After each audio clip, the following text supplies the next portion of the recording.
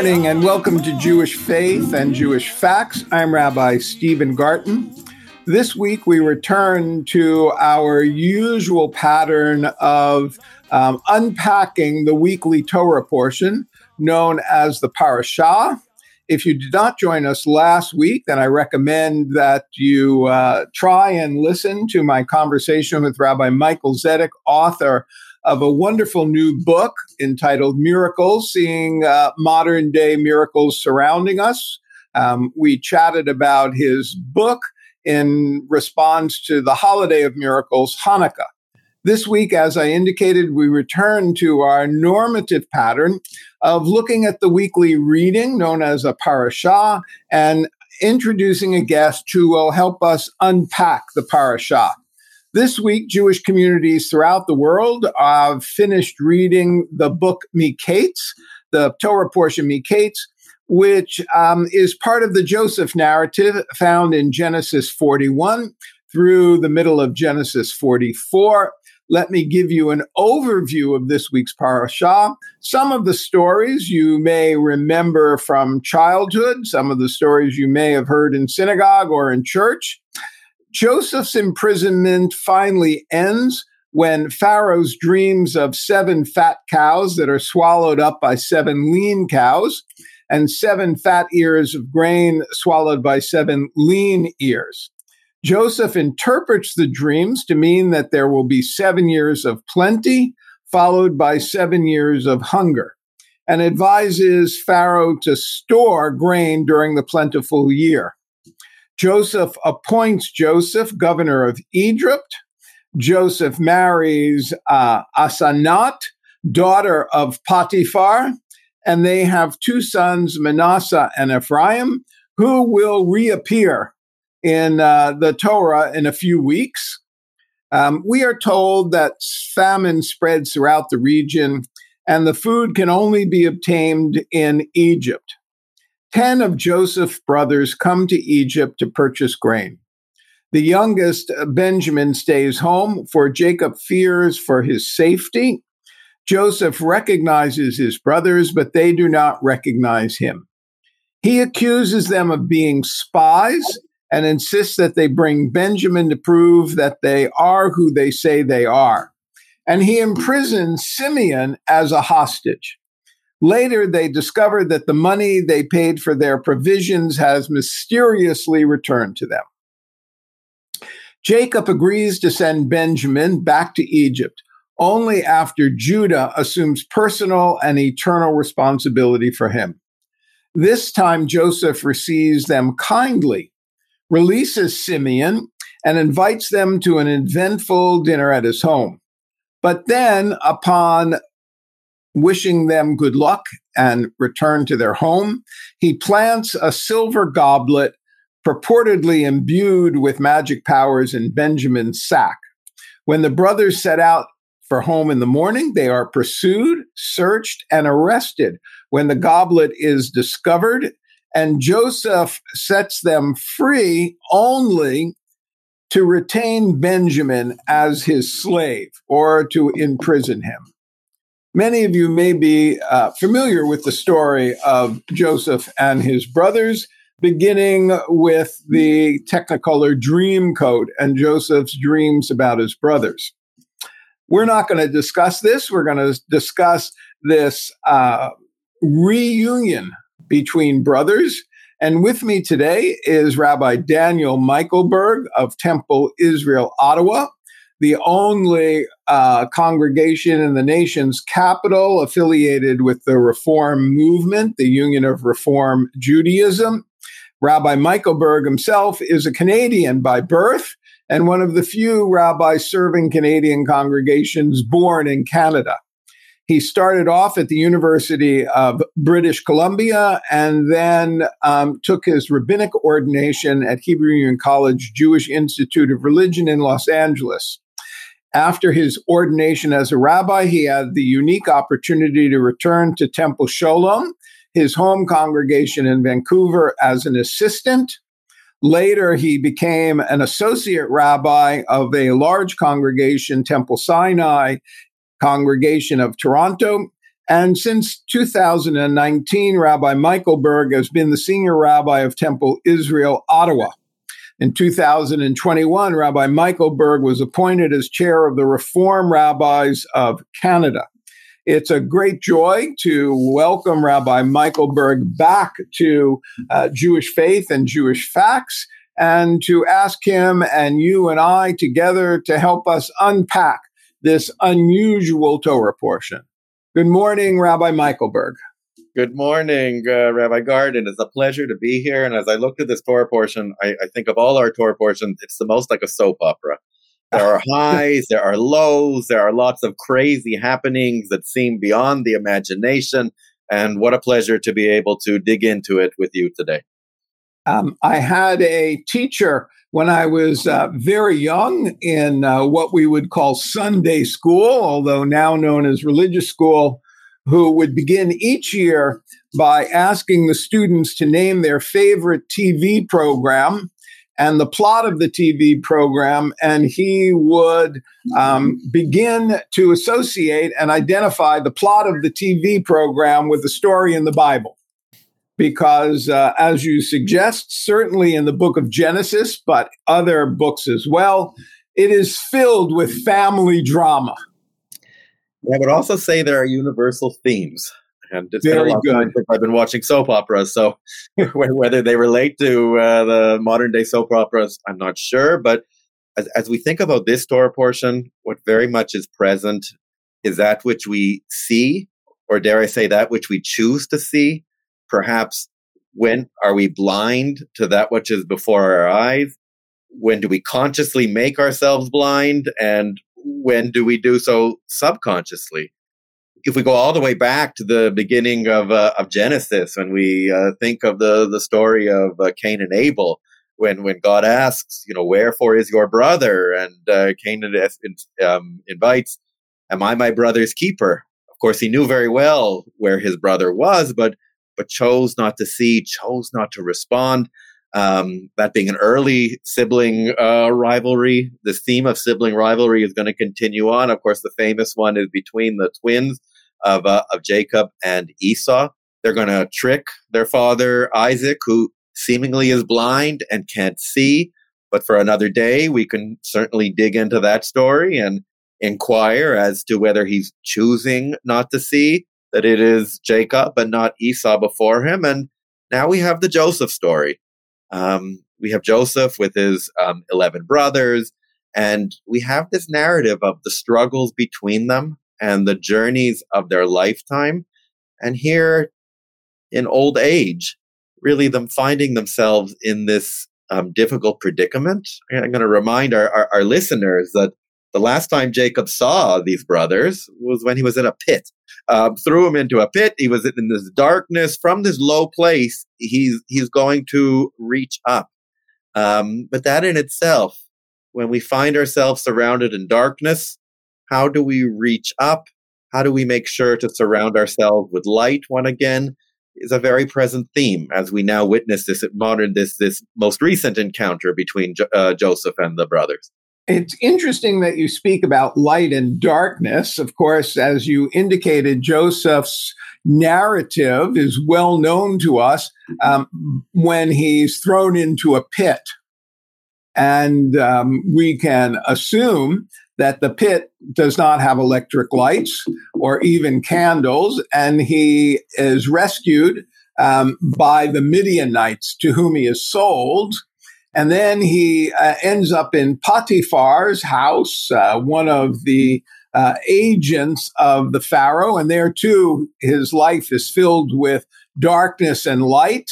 Light because he's master of the house, but darkness because Potiphar's wife attempts to seduce him, and he's then thrown into jail. Again, the theme of light and darkness. And he only gets out of jail, though that is at the beginning of this week's Torah portion, when he acknowledges that he's an interpreter of dreams, but only due to the agency of the divine. And this whole idea of dreams, that in itself speaks to this notion of seeing. Joseph is going to be known as a dream interpreter. and able to take these visions that he offers thanks on God's behalf, really to direct wisdom, and he'll take that wisdom right to the Pharaoh and help Egypt prepare in good days. So in harder days, they find themselves in relative comfort and ease. And so again, we have this topic of seeing what others can't see, and uniquely, Joseph seems to be quite in touch with this notion of a vision or dream or voice from God. And unlike his father, who earlier in the Torah has dreams, but Jacob, his father, seems to be fairly what today we would call narcissistic. He only sees his dreams in terms of himself. Joseph interprets his dreams in a broader perspective. And so I suppose we should take this notion of seeing and associate it directly with the encounter between Joseph and his brothers. Joseph has been in Egypt for a number of years. Some suggest it's 17 years. So maybe that would make him 30 to 35 years old, depending on how one interprets the text as to when he's sold. But he's now dressed in the garb of a civil servant of Egypt. He has an Egyptian name. One could take for granted that he speaks Egyptian because he's intimately involved in the court of the Pharaoh. And his brothers come to see him. And as the text tells us, he recognizes them but doesn't acknowledge who they are. And the text says they don't know who he is. So the question is, why does the text, or how do you understand the text rather than why, this notion of seeing and not seeing? So it's such an interesting scenario to witness Joseph and his brothers. Why don't we look to the brothers first? So here the brothers come to Joseph in this place of desperation. They've left their home. They've come to Egypt because it's a time of famine. And they seek resources, support, generosity from Egypt. And so they find themselves between the vizier. And we see this remarkable episode that they go and they plead before him, and they do not recognize the man before their eyes. So let's think about that. For all of us, whether there are literal siblings or whether there are dear ones, even when an extended time has passed, even when we might be, say, dressed in costume, in appearance that superficially doesn't look like how we remember someone, how remarkable that the brothers do not recognize this man before their eyes. The text leads us to believe that that's an authentic blindness, that they really are sort of veiled in mystery, and that they can't see the connection, that this is their brother. Perhaps it speaks to the role that power plays in our life. And earlier on, certainly when the brothers threw Joseph in the pit, the brothers were coming from a place of power. The Joseph himself would have been completely powerless against this collective of siblings. Now that's turned on its head.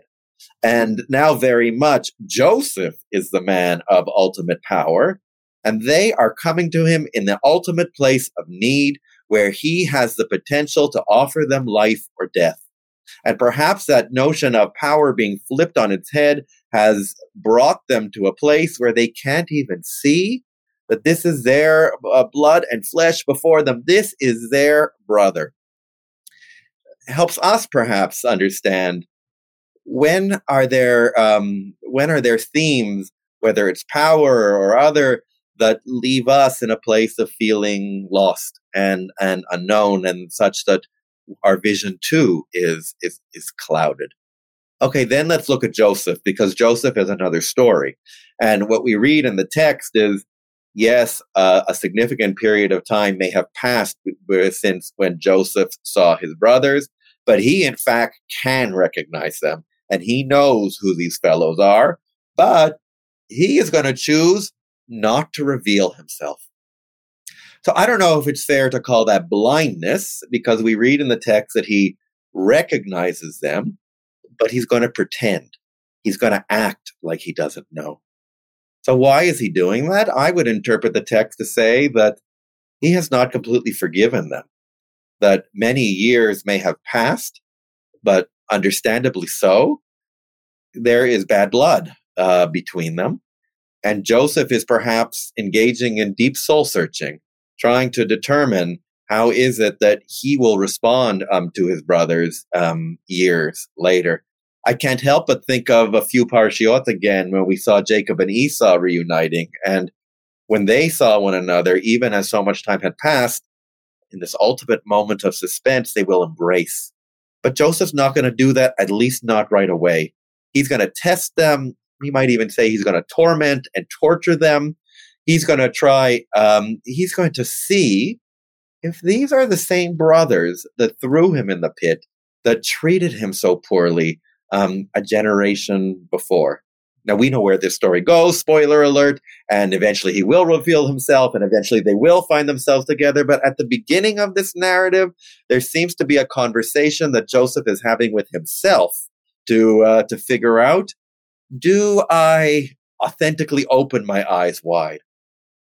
It's interesting that you asked the question of whether Joseph now has matured from the somewhat young child that he was at the beginning of the narrative, and whether at this moment he is interested in revenge against his brothers, or since Benjamin, now the youngest, plays a central role in the narrative, is Joseph trying to determine whether his brothers have continued their mistreatment of the youngest child or whether they've changed.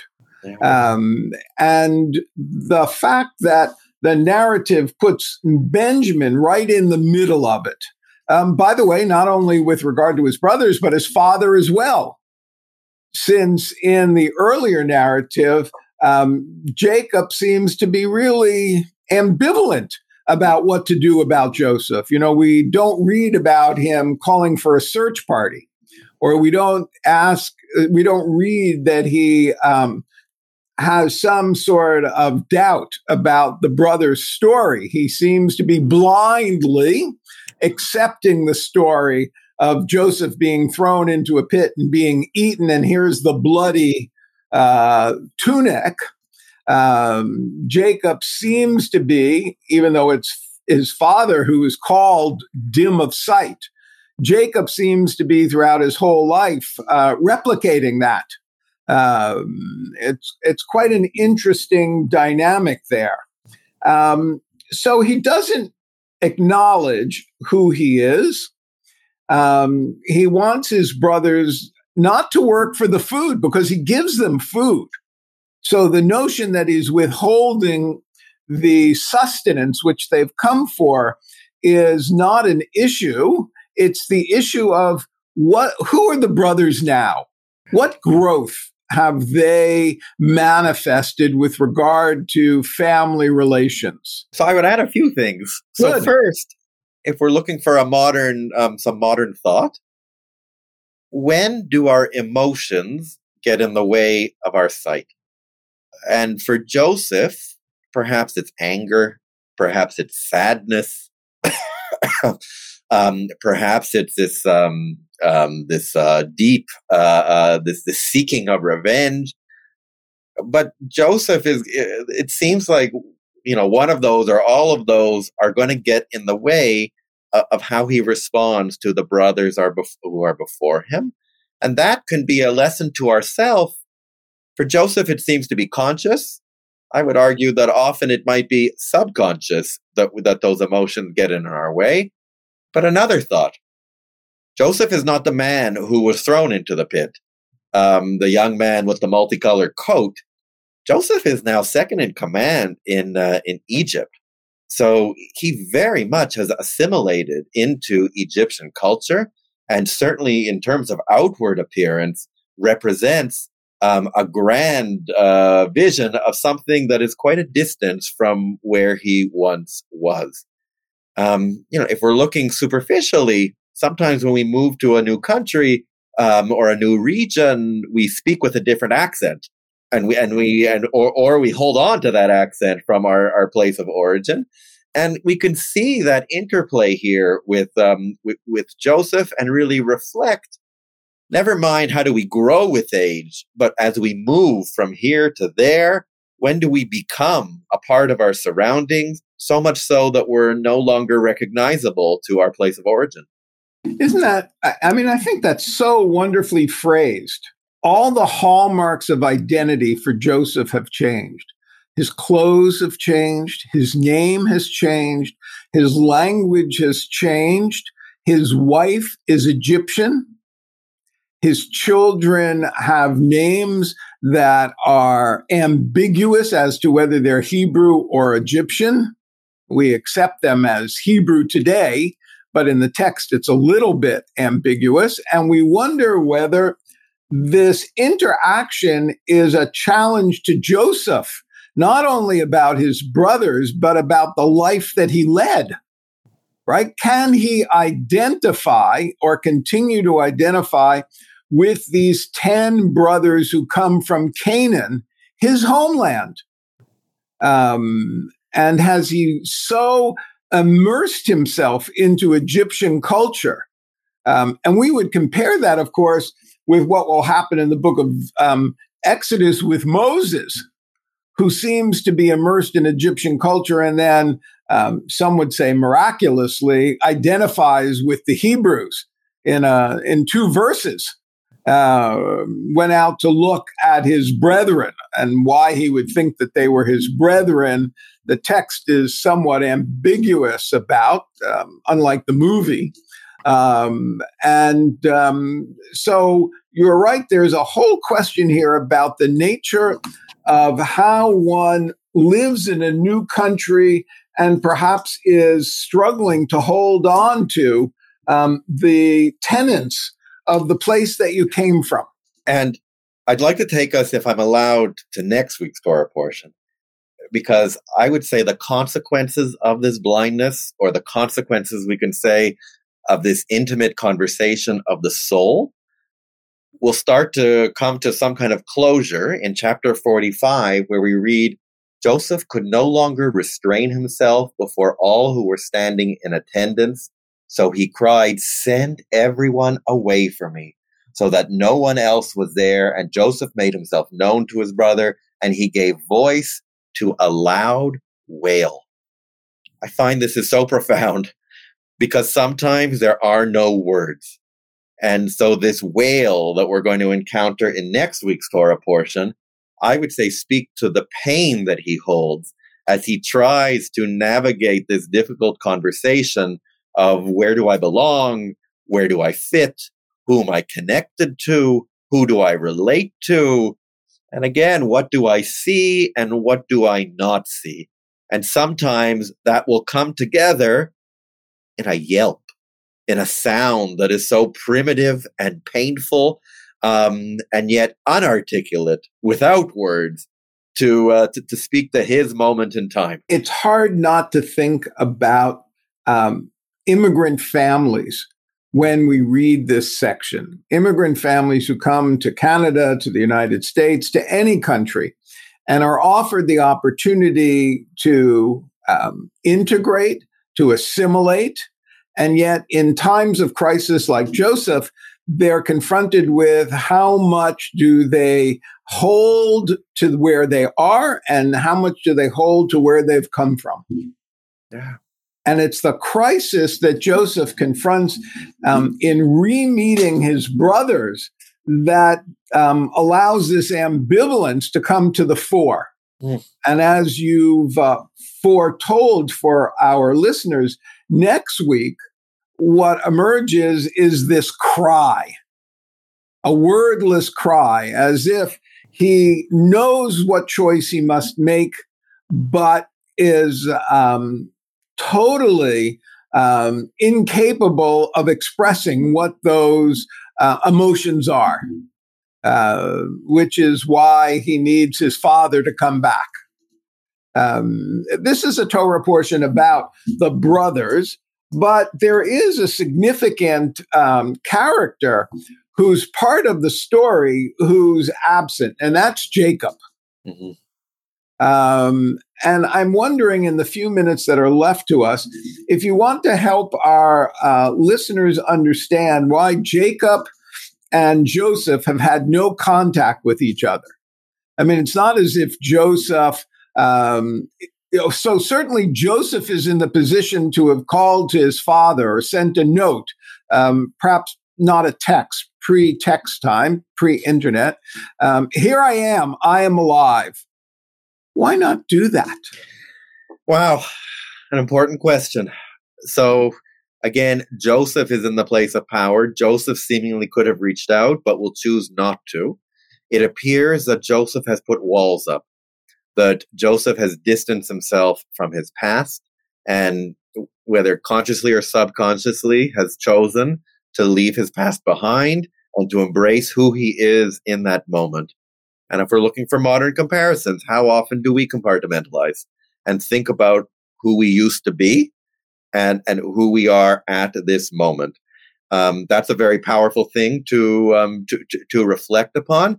It seems Joseph is realizing what many of us realize, that we can't just wrap up our past, that even though we might try, it's important to blend it all together and to be our authentic selves, to be who we were, but also to continue to be who we are. You know, isn't it fascinating that we've read an ancient story, over 2,000 years old, and it resonates with all that we know about family dynamics and human emotions and the frailties of individuals. It's really the power of the biblical narrative that calls out to us. My guest this morning has been Rabbi Daniel Michaelberg, Senior Rabbi of Temple Israel of Ottawa, Canada. I want to thank him for elucidating when our eyes are open and when our eyes might be closed, intentionally or unintentionally. You can hear our conversation on CHRI 99.1 FM or as a podcast on chri.ca, or you can download it as a podcast wherever you get your favorite podcasts. For Jewish Faith and Jewish Facts, I'm Rabbi Stephen Garten. Again, thanking my guest, Rabbi Michaelberg, and wishing you all a good day and shalom.